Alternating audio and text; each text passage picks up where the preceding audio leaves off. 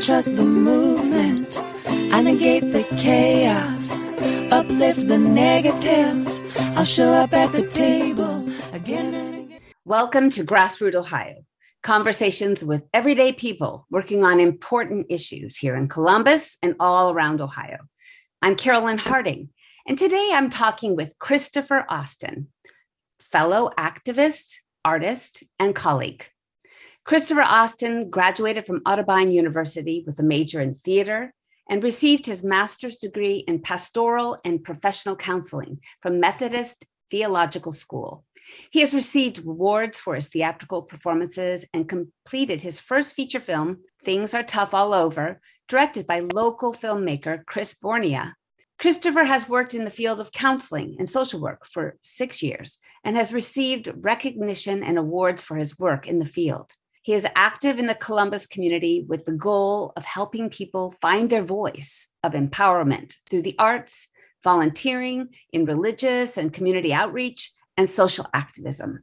In June 2020, I interviewed Christopher, on Grassroot Ohio.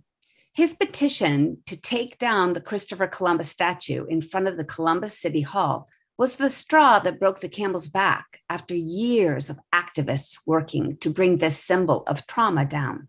But I first got to know Chris from our other shared world, the arts. In November 2012, we were both in a theatrical production of To Kill a Mockingbird, directed by Mark Mann. Chris played the role of Tom Robbins, the man falsely accused and convicted of rape by a white woman. I played Miss Stephanie, the nosy neighbor of Atticus Finch, white, privileged, complicit, racist. In July 2019, Chris was cast as the lead character in the movie Things Are Tough All Over, an independent feature filmed by Chris Bornia. And I was cast as the school principal, this time an ally. 2 months ago, Chris asked me if he could interview me for Grassroot Ohio. I was taken back, a bit flummoxed with everything else going on in our world. But I said yes to Chris, and so here we are. This is Christopher Austin's show, and I am now in the hot seat. Take it away, Chris. Is it hot yet?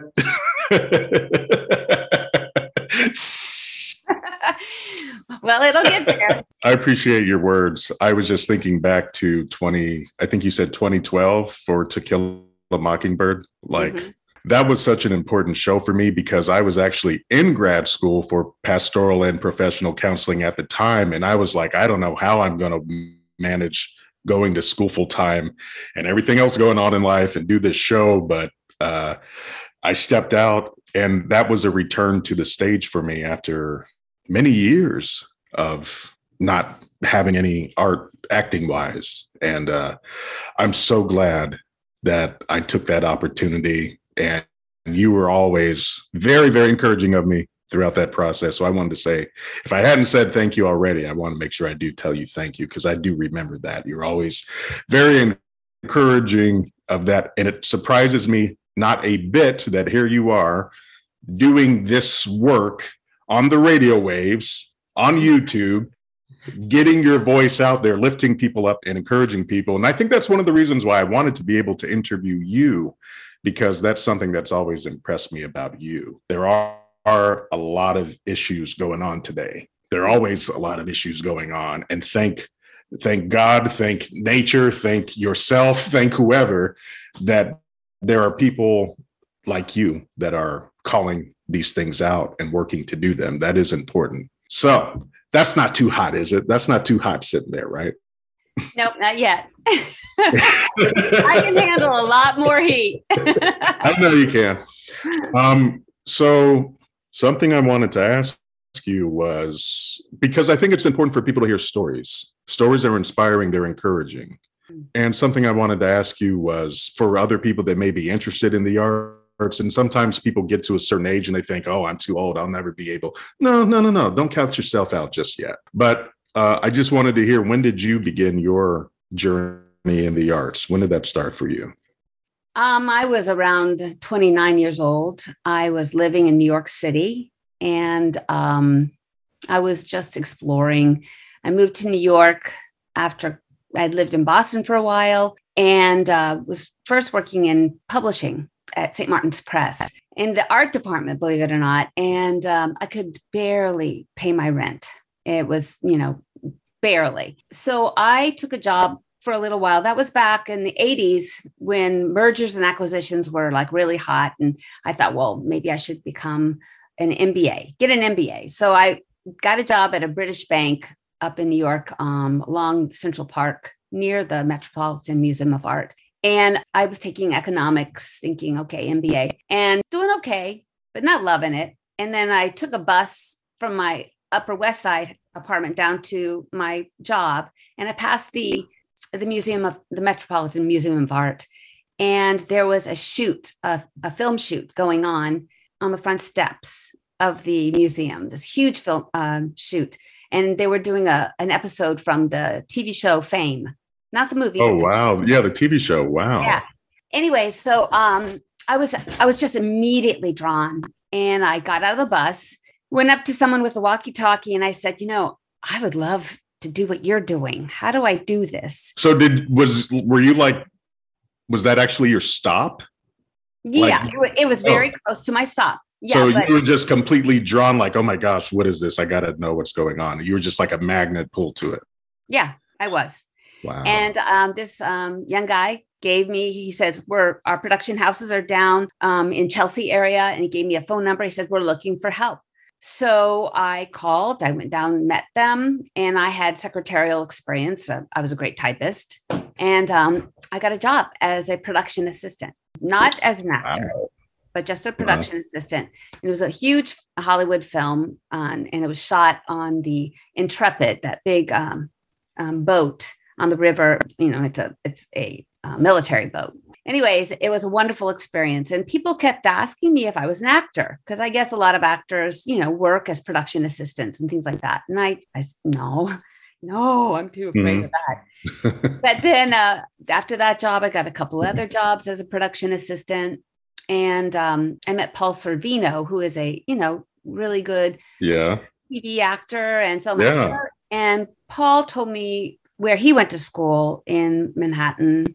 So you wait. This is your life, so you can talk about it nonchalantly. You got to meet and speak with Paul Sorvino, the great actor. Many people know him from Goodfellas, and in other works. His daughter is a famous actress as well, Mira Sorvino, and he's talking to you casually about where to go to school for acting. Yeah. Oh yeah, I'm Carolyn Harding, just hanging out with Paul Sorvino. There's no big deal. I had to drive him in a van from Manhattan to his home in New Jersey, for a week. We were doing an after school special, and so I had to drive him. So I had a chance to talk with him. So he told me about the Meisner technique, which I then auditioned for. And after a while, and I was a newbie, I hadn't done high school theater. I was too afraid. I was too shy to be a performer when I was younger. But for some reason, I got accepted into this program, a 2-year professional program, and learned a whole lot. And it was so satisfying. Of course, I had to quit my other job, and then I took on a weekend job so I could pay for my schooling. Was that scary to make that decision?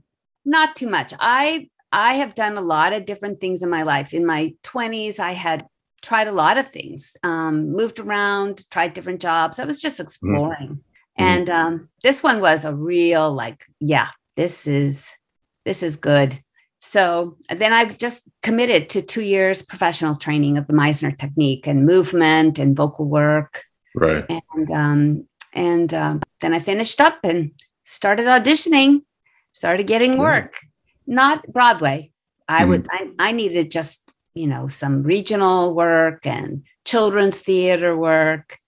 And that's how it got started. And I was older, I was by this time 30. Most people think about actors starting, very young, either as like children or teens. And they don't typically think about the 29-year-old person just kind of being drawn to this because they see Fame filming on the street and saying, I got to know what they're doing. That's an amazing story. Yeah. And then later on, when I moved back here, I started my own production company. And then I did a lot of like original theatrical improvisational stuff. But then when I had started having kids, I just taught improv for a while. So that's when I met a lot of older adults who really wanted to get started. And improv was a great way for people to get started. And now in Columbus, there are quite a few actors that got their start in their 40s, in their 50s, starting with improv and jumping into community theater. And I love it. It's never too late. Never. That's amazing. No, it's not. And I'm glad that you shared that, because in the field of counseling and social work, I run into people all the time who start counting themselves out after they get to a certain age.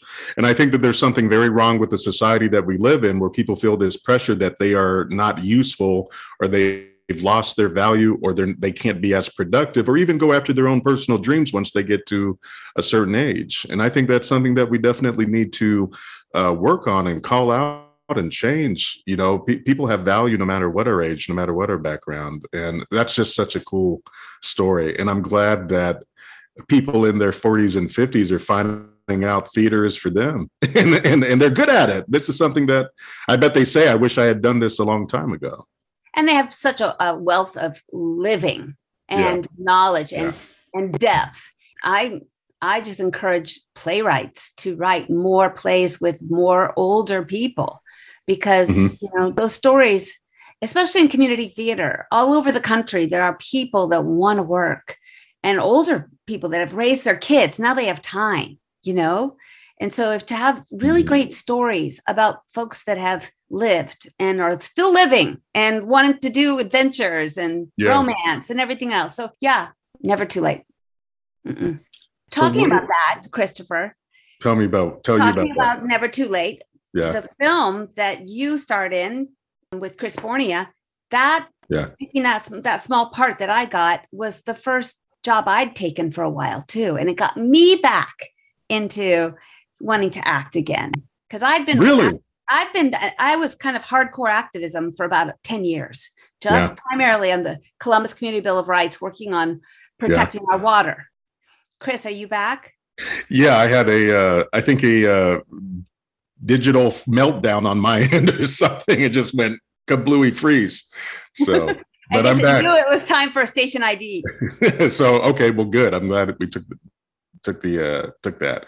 I'm glad that role got you back into it, because I think that there is a huge intersection between art and activism. There always has been. So when did activism become a major role in your life? It did. I mean, I've always been very social justice conscious, and I've always been a hardcore feminist. But I'd say about 12 years ago, I was needing more than just improv shtick and even theater at that point. I took a job as just a volunteer at All Sides with Ann Fisher, and started doing research for her shows.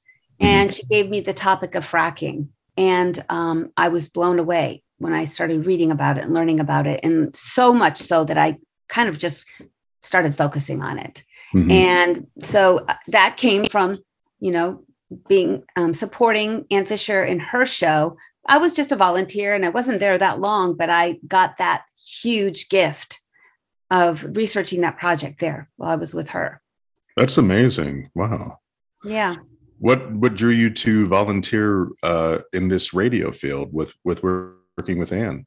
Well, I've always been an audio listener. I've always enjoyed the radio and listening to news. And so I had a curiosity that maybe I might enjoy doing radio, but I just wanted to find out. I wanted to help out. And one of the early producers of Ann was Linda Taylor, and she was one of my improv students. So Linda brought me on as a volunteer. And so everything kind of is connected, Chris, everything is connected. And Linda now is making documentary films, and she's getting awards too. So that's exciting. Wow.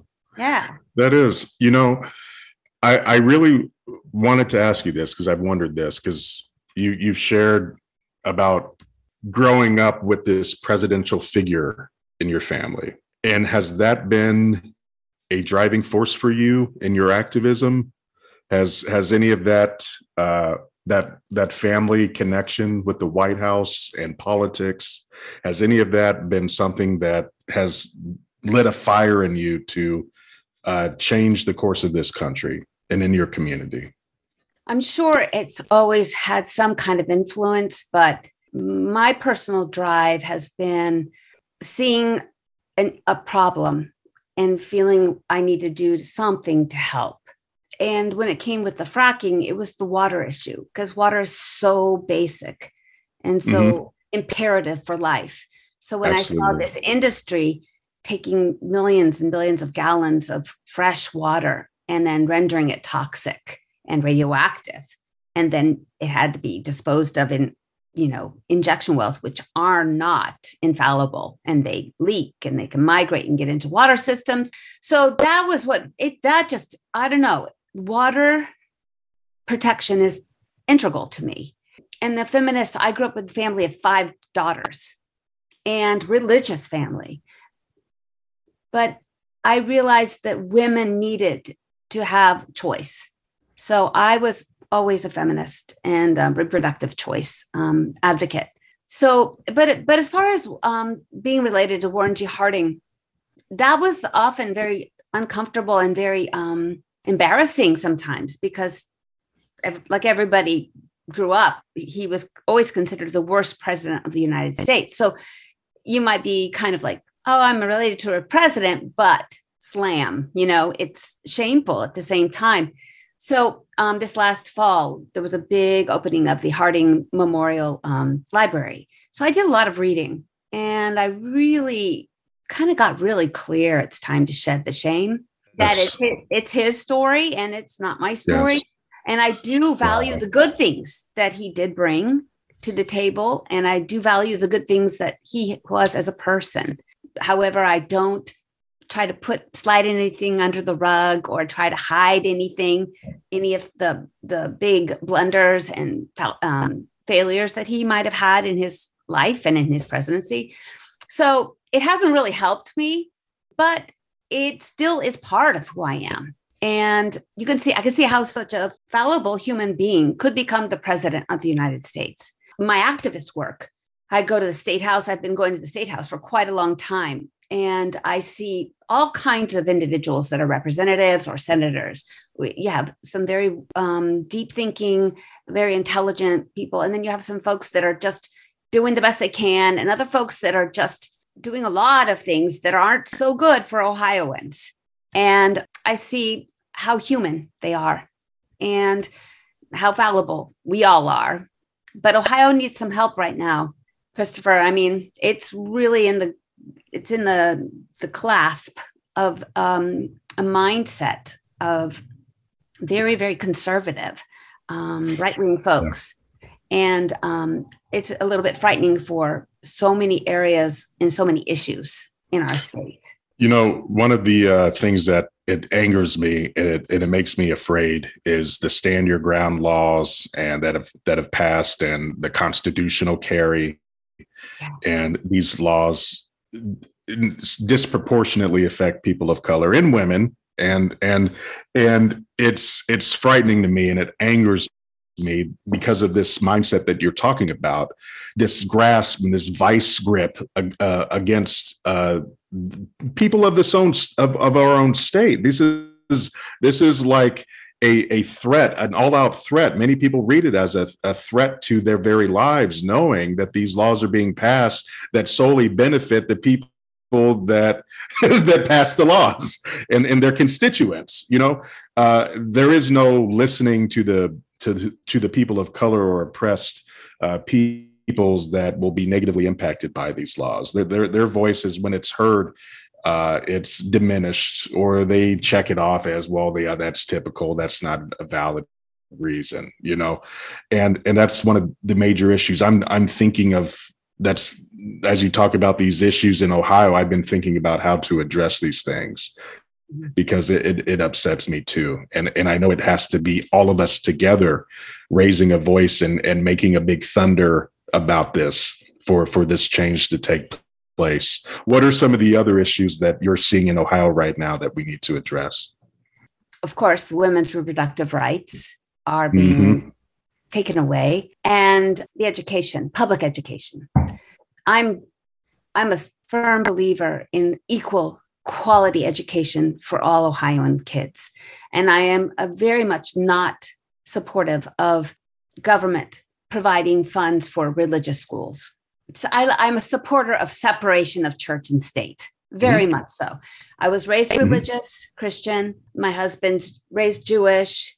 We both are very kind of humanists. And we see, we have friends that are Buddhists. We have friends that are Muslim. We have friends that are atheists. And Ohio is such a beautiful rainbow of beliefs and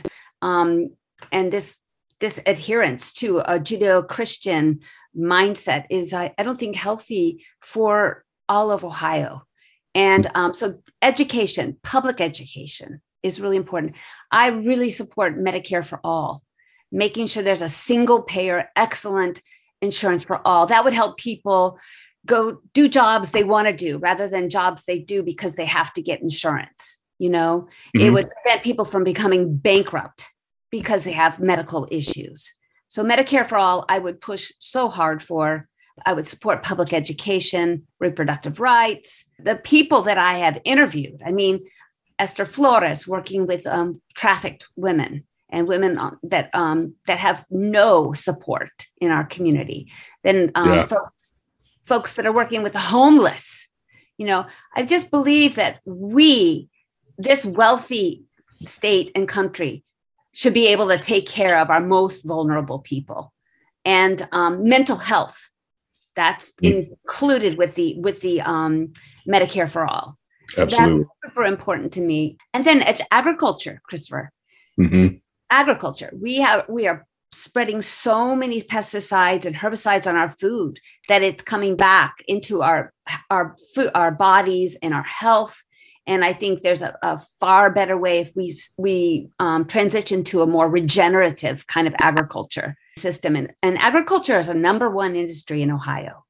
So, and then Intel, this big computer chip company, huge, yeah, 20 billion to this area. Well, what about all this water they're going to be using? What's happening with that water? And, although we are blessed with a lot of water right now, the fracking industry has been putting toxic radioactive waste into our watersheds. I mean, this stuff is happening because of jobs or because of money, because of big oil and gas. Yeah. So those are my big ones. But mass incarceration. Yeah. Oh, all these human beings that are being kept out of living when they could be, many of them and most of them could be retrained and brought back into society. So, yeah. I know we're running low on time, so I wanted to ask you to tell us very quickly about another area where art meets activism and you're being in and acting in the Laramie Project. Oh, okay.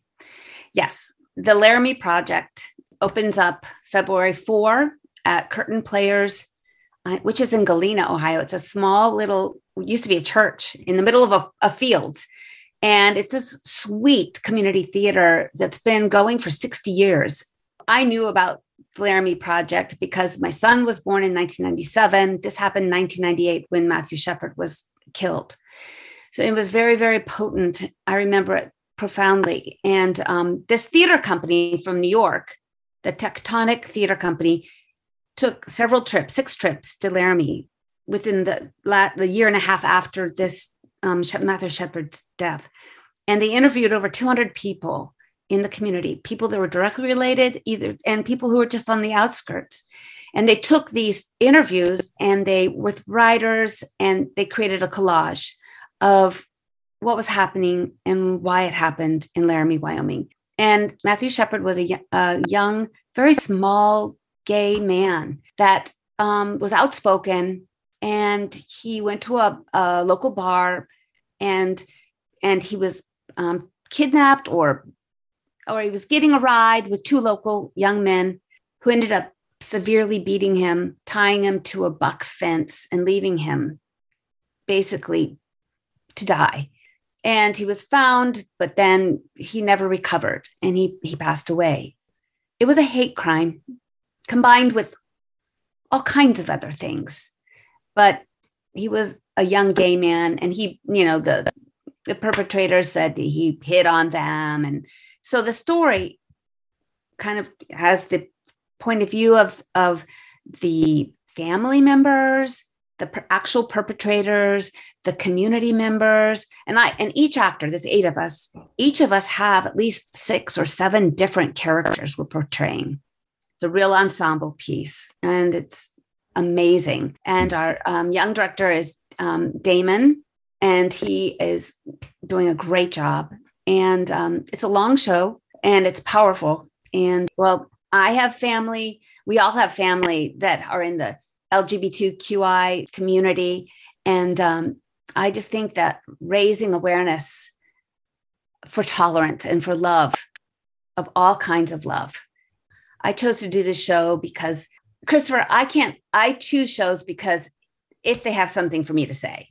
I mean, I'm not the kind of actor that needs to act all the time. In fact, I can relate to that personally too. I'm the same way. Yeah. Oh, our time is almost time. Do you have one more quick question, or shall we wrap? One more question. Any plans to run for office?